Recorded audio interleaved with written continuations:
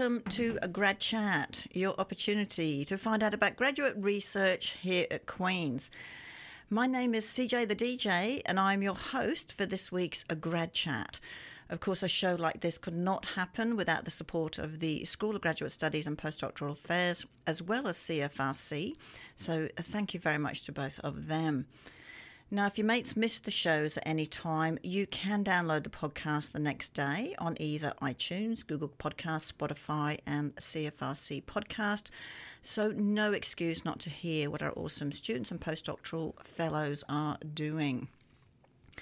Today, though, I would like to introduce you to Adaku Echendu, who is doing a PhD in Environmental Studies under the supervision of Dr. Alison Goebel. Welcome to Grad Chat, Adaku. Thank you. Very happy to be here. And just going to put it in here. Last week, I happened to go to the Banri Foundation's Inspiring Women's 2023 event. And Adaku was one of the awardees that night. So congratulations on that. Thank you so very much. It was a bit of a surprise. And what did you think about getting such a nice award and nice recognition as well? Honestly, it felt so good. And to have received it in front of my kids, that meant a million times more to me. So it was really nice being up there with, it was such a lovely evening. Yeah. It was indeed. And I think what's nice about that, I mean, those of you in Kingston who don't know about the Banri Foundation, the Banri Centre itself is crucial to mature women here at Queen's who go back to school. And a lot of them have their children with them as well. And I talk about this a lot and things. How do you balance having, doing your studies and looking after young children and staying sane along the way? And one of those ways is because of places like the Banri Centre. Sure, 100%.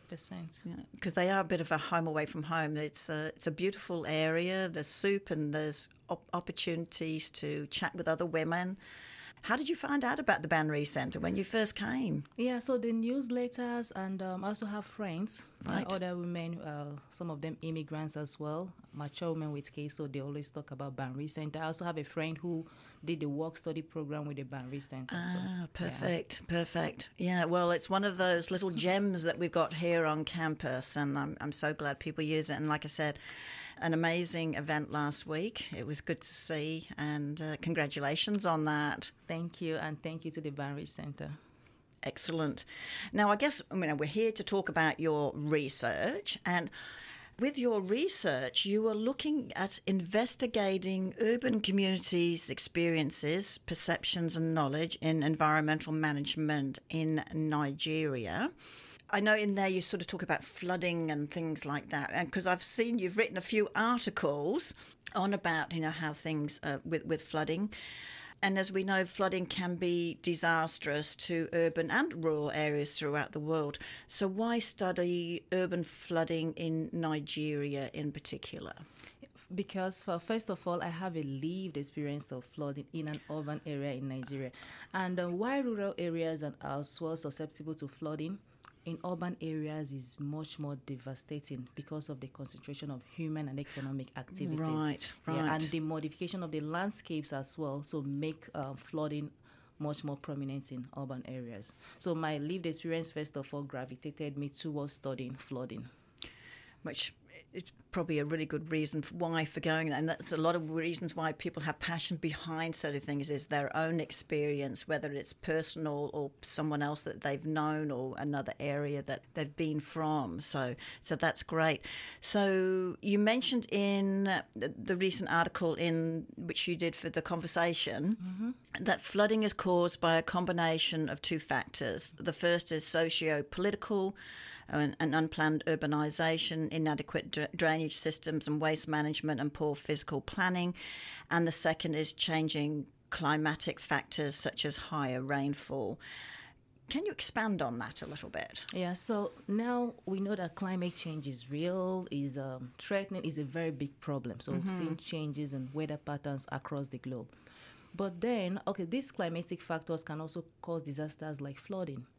But then there are also socio-political factors, and it's very, very important to identify which is more a threat for you to be able to channel responses. So in Nigeria specifically, yes, there are climatic factors. We're experiencing higher rainfalls in intensity, duration, yes. But then we see that the socio-political factors are the real problem. So if this area is looked into, yes, we have more rains, but we see that we can actually deal with this.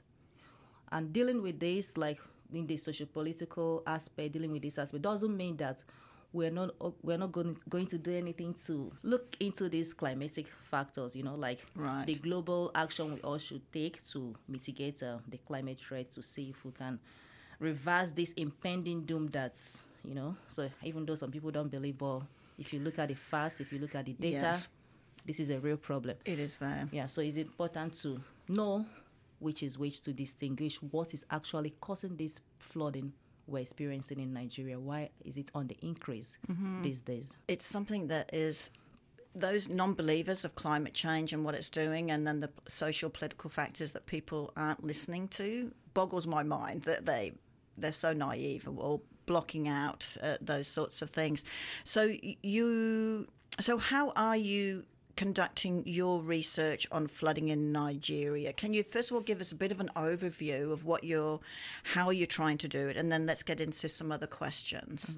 So I would say in the Nigerian environment, now we have a political system that is, I would say, corny.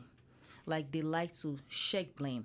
So now we know that climate change is a global problem. So you see these political actors. It's not their issue. It's the global. They say like they now choose to neglect. This is where you are failing, and everybody says, it's not only in Nigeria. They'll tell you flooding occurred in Canada, in America, but you're just like sweeping the problem under the rug. Right. So so that's the situation in Nigeria, and that is why I felt it was very, very important to talk to people who are the core face of planning, the people who experience this flooding.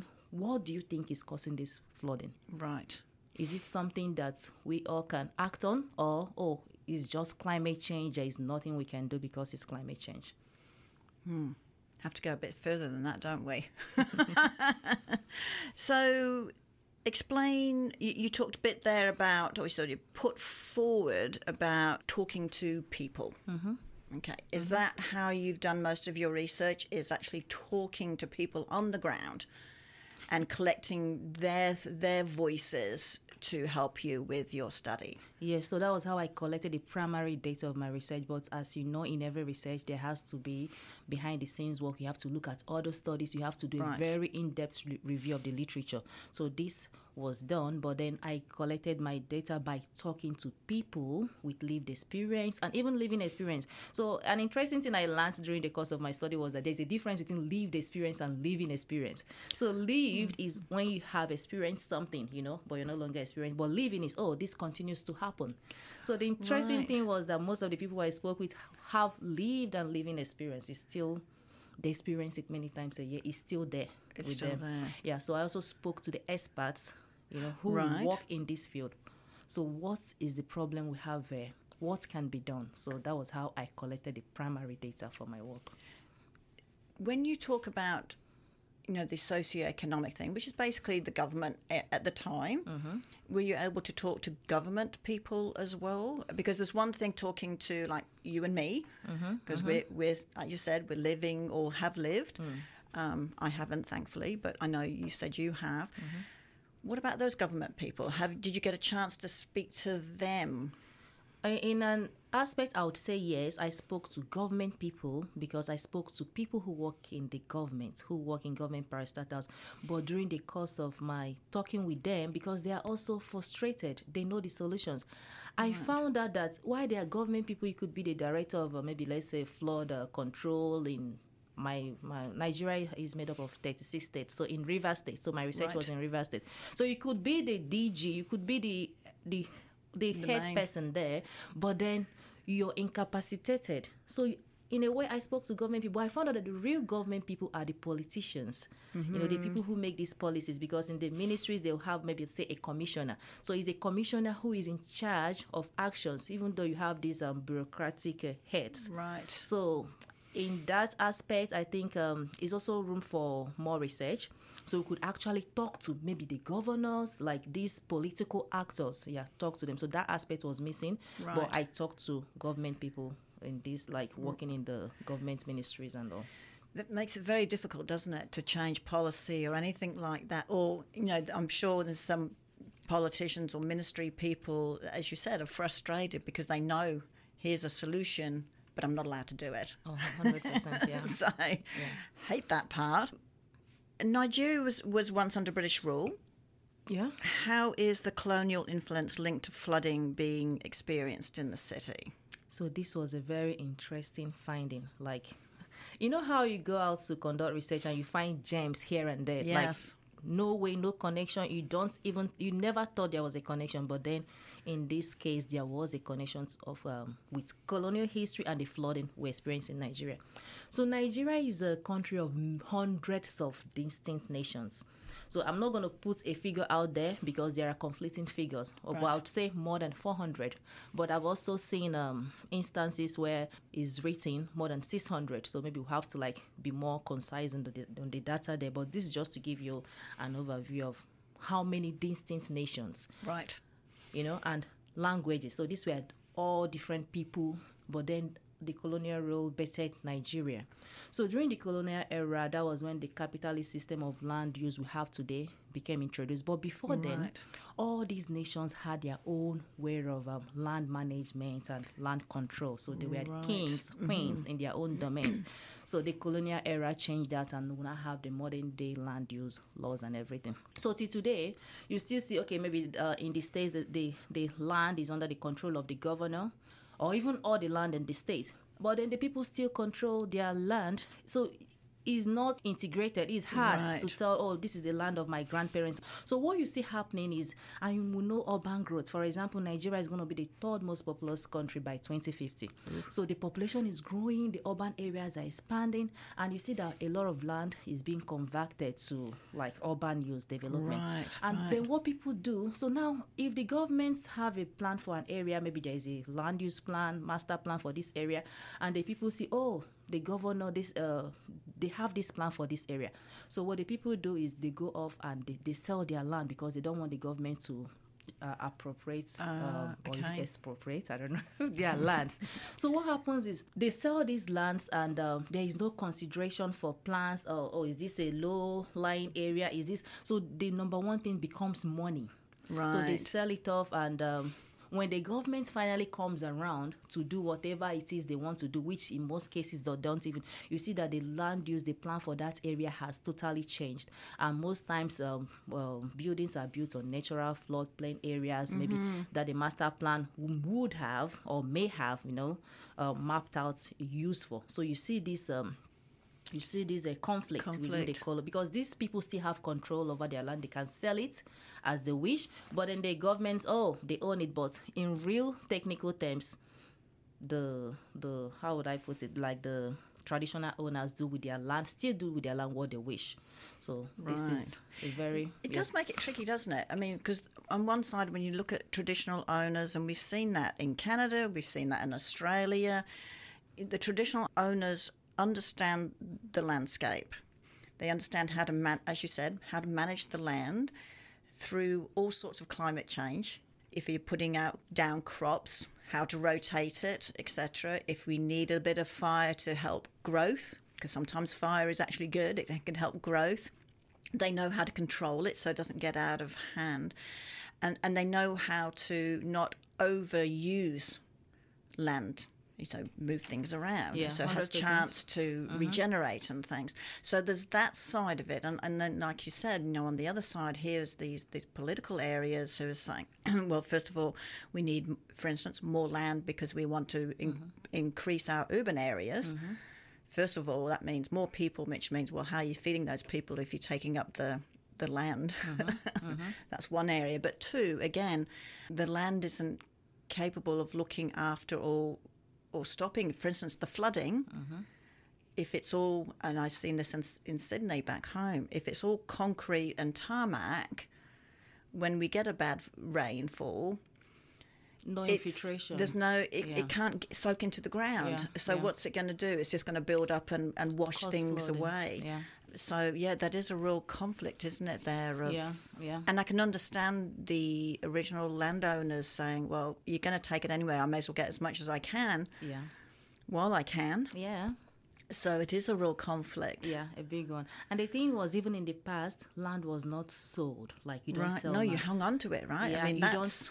and even if you are not a traditional, that is not your I don't know. In Nigeria, we have this system of like ancestral home. Right. So even if you're like a settler, you could also use the land. Like, they would give you access to the land. So there was no monetary value. Right. So now today we now have a monetary value attached to the land. So even though these traditional people have a way they've managed this land for years, for centuries. So you see all that thrown to the wolves or to the bush, I don't know, in favor of money, because this is now the system we live in. So you see that all those traditional land care practices, so Well, there's two worries there. I mean, so the traditional owners are getting pushed further and further out, but also you're getting less and less land to feed the new population. Yeah, 100%. Plus, as you're working on, is the flooding. flood. Yeah, flooding that threatens to sweep everyone away. Yeah, well, exactly. It's not what we want. So, are there certain groups that are more impacted in the flooding? Certain gender, certain socioeconomic groups of people. What were you finding there with the flooding that is going on? Because clearly it's happening more and more. Yeah, so the sad fact of life is that things don't happen equally to people. No. So that it doesn't happen equally. And you see that people with more resources. So even if things happen equally to maybe me and you're a multi-millionaire and I'm poor, you have more cushion to absorb that me that have I can live nothing. on the top floor instead of on the ground floor. Yeah. So this flooding has a disproportionate impact. And one thing I did was in my study city, Port Harcourt. So there are formal settlements and there are informal settlements. And we know that these informal settlements are prone to flooding because, first of all, they are built on marginal flood plains, Oh, so they've been built on a floodplain. And that's not necessarily... Yeah. And they were built there in the first place because they didn't have anywhere else to live. So these were just like marginal, nobody, they went there, reclaimed, and they live there. And so we see that, there's a disproportionate impact, number one, by the mere fact that you live in this area, so there is. And also, these things are changing anyway. Women are more impacted by flooding, Traditionally, I don't know, historically, women have always borne the brunt of whatever it is. So this was also the case in this research. So I found that people who lived in these areas, and besides, these areas are deemed illegal. So they live not only under the threat of constant eviction, but flooding is is every day and is very hard. Then with the women, was even more interesting.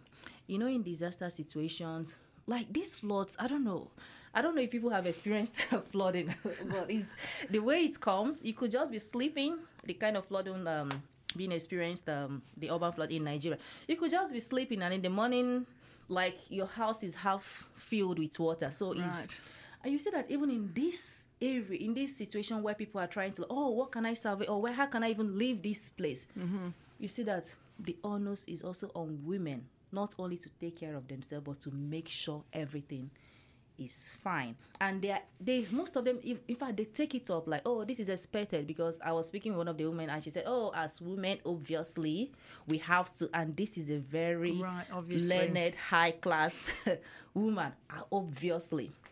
And then you see the men say, why didn't you do this? Why didn't you are supposed to have done this? And with these women, some of them, when they are cleaning up and everything, you see, they say, their men leave. They leave. I have to go and do something because, you're the slave, So it impacts them. Right. Not only do they bear a disproportionate burden of cleaning up or salvaging things, it also affects their economy. So some of these women, both those living in formal and informal settlements, some of them have to miss work. Right. And some of them are just small scale traders.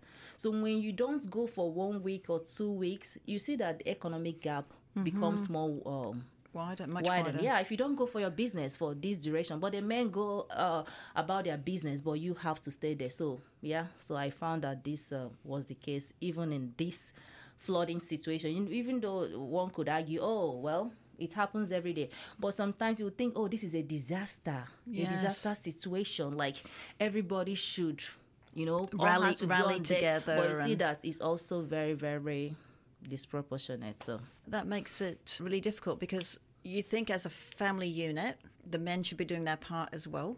As the leader, you should lead in everything. If that's what they're meant to be. Yes, you're the head. So, as he claims, so. Yes, that's really difficult, isn't it? Yeah. It is, and particularly if you've got children as well. Oh, yeah, with the children, like, the stories were really, really, really... I put out more of this in the bigger body of thesis, and I'm also going to publish more on these experiences, just for it to be out there, because it's important to have this conversation. It's easy to say, is this worth talking about? Yes, it is worth talking about. If we're talking about improving things, if we're talking about equality, we have to look at all these areas. Some of them stay us in plain sight, but we may not realize because nobody talks about it. So until we speak up, share these experiences, then. Well, it seems like the first problem is the fact building on a floodplain. I mean, we see that in places down in America and things that they build whole towns on floodplains or lower than sea level. I mean, clearly, if you're right on the sea and you're building below sea level, you've got a pretty good chance you're going to get flooded at some stage. True. But I think the nuance in this situation is like, how seasides are coveted areas because of the view. Yes. In this local, in my research situation, it was this is the only place they were allowed. Nowhere, and maybe these places were not even being managed or even looked after. And they said, oh, we can just live here. See? Yeah. Very, very different. How did this work or promote, achieve inclusiveness and environmental justice? So I know I talked about this a bit.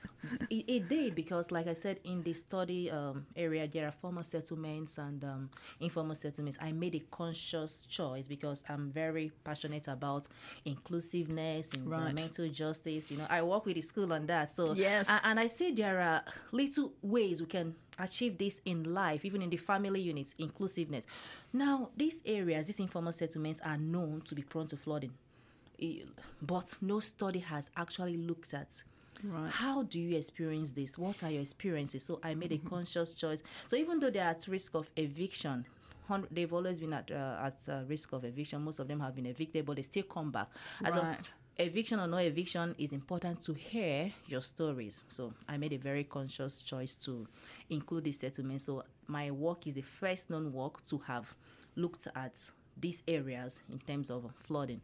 And also I made sure I gave women a big space in my work. So even though, one of my research questions was how are gendered experiences, or I don't even know how I worded it anyway, but I looked at the gendered experiences. So I made a conscious choice to accord women more voice, because my work is kind of very big. It is big. I made a conscious choice to create a space for us to hear this story, even if it's not as in-depth, because this aspect could be a research on its own, So I made that conscious choice. So when you say you made a conscious choice, and so a lot of the voices that you've heard from are from women, but to be able to give did you also interview some men? Because you need to have an idea of what the men are saying. Yes. And quite frankly, it's probably more like the not necessarily the truth, but you need to hear what the other side is saying too, to be truly, what's the word I'm looking, inclusive in your research. 100%, I mean, yeah. Because if you only do one side, then people will go, well, you're only hearing one side. Yeah, 100%, yeah. So like I said, my research was with people with lived and living experience, so both men and women were part of my work. So I spoke with men as well, and this was why I was able to see these nuances, because when we're talking about experiences, some of the stories these women recounted, the men didn't even mention it because it's not a problem to them. Yeah. Right. So the only thing is that I spoke with more women. But if you even look at it, I think I spoke with more men, because I spoke with 18 experts, and out of those 18, only one was a woman. With the experts, yeah. Yes. But then with the residents, I spoke with 21 women. Right. The qualitative interviews, and 10 men. So I think 18, there's about a balance. A bit of a balance. But with the residents, I spoke with more women. And the experts, I spoke with more men because there were very few women working in that area. So I just couldn't find any women to interview. Right. Yeah, so. Well, that's good, though. And then, like you said, then further down the track, you can take up what you've already got and go into more on that. So what's next with these results? You talked again in one of your articles about collaborations, for example, with Ghana. This was more on collecting data and coming up with plans.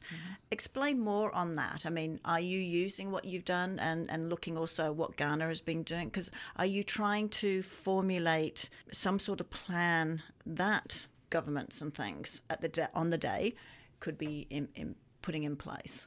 Yeah, so like the Ghana work I did was it was not part of this research anyway, but it's still research. So I looked at West Africa. So we see that the flooding thing is very similar. Right. Like, because the colonial history makes a lot of things very, very similar.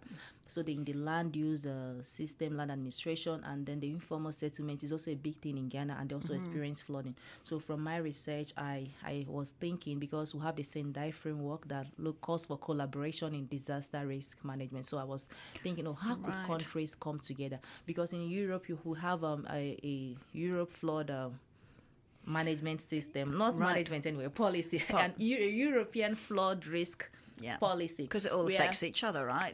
Which makes sense. So I was thinking of, how could African countries collaborate, something similar, because the local situation is also very, very, very similar. And I was thinking also in terms of cost, because these are developing countries that need a lot of money. So how could you save money? So by working together, we could also save money in research. Like, we'll share the data, what you've done, and so we can also have extra money to channel in other areas that also need attention. So that was the idea in that work. That's the idea. Yeah, as a response to the call to the Sendai framework that talks about collaboration, and so that was that. Which was fascinating to read all of that. So I'm glad you put that out there.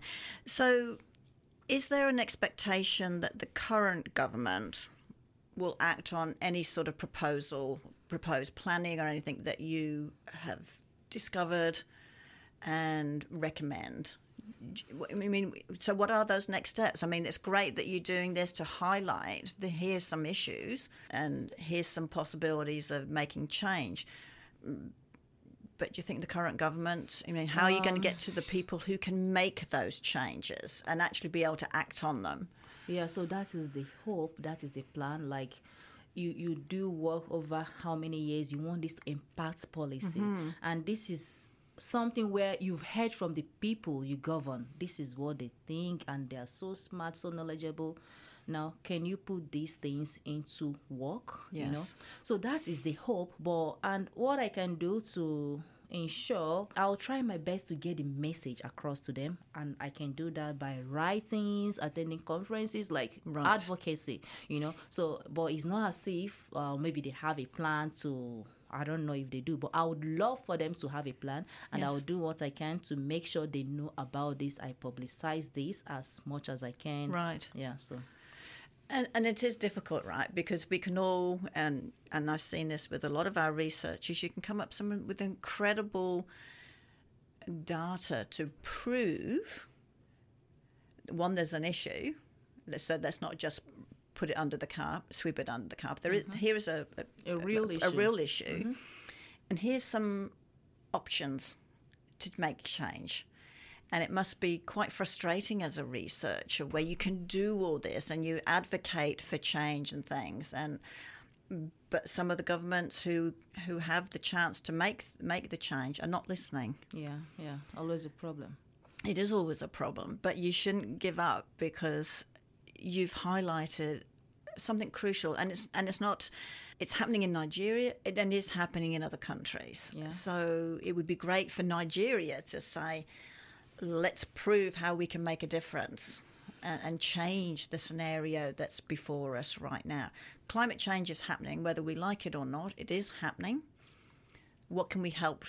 What can we do to mitigate that change, what's happening with the climate, and at the same time look after our population or our citizens? Yeah, and the thing is, even though at the onset of my research I planned to publicize my work, because this is years of work, years of blood. Yes. But then I'm even more driven by the fact that my respondents expressly asked me, oh, please ensure that this message gets to the government. And some of them say, oh, we, the poor people, they don't listen to us. Ensure my work, this work gets to the government. Maybe they will listen to you. Mm-hmm. And this is despite at the onset of research, how you give the information sheet and explain everything. Yes. Especially what this work can and cannot do, So they all know that, yes, you're doing this work, but it doesn't mean that this is directly going to lead to this. Mm-hmm. But they wanted more. So you tell them this, but they also want. And when you have this, it's all, I laid it out in my thesis, in the positionality. I brought out some of these quotes where the people said, please ensure this gets to the government. We've been suffering like this. So they're wanting you to be the voice for them. Oh, yeah, because they're not getting heard. But maybe that me on another. Well, it puts a bit of pressure on you. Yeah. But it's also quite sad that there's the potential that government will listen to someone, for instance, who has a PhD, as opposed to someone who is living the situation right now. Mm-hmm. And that is quite, their constituents. They're not listening to constituents. We're going to listen to someone who's an academic, for instance. I hope they do. Well, yes, because if they're not listening to constituents, that's when we need other people to step up and say. So, not an easy task, Adaku, but you've clearly got the passion behind it, and this research is one step of showing this is the problem. This is what your constituent, your citizens are saying. Here's a problem. The problem's not going to go away unless we can try and do this, and this. That will help the country as well as our citizens flourish. Yeah, continue to flourish. It would really, really help, because flooding sets back development. You could by decades, So like you can't ever. We talk about the Sustainable Development Goals. You can't achieve any of those if you're having flooding every year. Mm-hmm. Because if you look at the first goal of no poverty, the second goal of zero hunger, these SDGs are all intersecting. Correct. So flooding is one thing. So I feel if the government works on flooding, if you try to reduce this, mitigate this, would be on then it will closer. Affect the other ones. Yeah, we'll be closer to achieving the SDG. I wouldn't even say the other ones, because it affects all the goals. Them. Yeah. Is it hunger when it destroys farmlands, Correct. Poverty, when you're experiencing this every year? Education, everything. Education, kids don't go to school. And you Correct. see these kids becoming disadvantaged into later years because they've stopped school for how many years, And there is no accommodation in the system or people who experience disaster yearly. How can we help them? So what kind of kids are you raising? Right. What kind of future leaders are you? Because they've missed the crucial years of education. So it's a serious problem. I never like to see kids missing out on education. Everyone should have a chance. Yeah, and also with the women, all of them, my kids' school, my children, they miss school because of this. But none of the men talked about this. And you wonder, is it only women who care about the children's education? I don't know why none. Because I asked the same questions. Right. Why to say, my kids, It's almost like this being, there's a block there somewhere. Anyway, keep fighting the fight there. And I understand you're going to be defending 1st of June, yeah. 1st of June, which is awesome. Yeah. So almost done. And, good luck with all of that. And I know you're just going to be just fine. And I really do appreciate you coming on the show today and explaining a little bit more about what's going on in Nigeria and your part of trying to highlight some areas that they need to think about a bit more. to make change. Thank you. Happy to be here. Like, I've always wanted to come on this show, and thank God, like, I'm finally here. Yeah, you are finally here, and I love it. So thank you very much for coming on the show. Thanks. So that's it, everyone. Another week of Grad Chat sadly comes to an end. Don't forget you can download the show tomorrow from either iTunes, Google Podcasts, Spotify, or CFRC Podcasts. Just type in Grad Chat. Until next week, this is CJ the DJ signing off with a big hooray.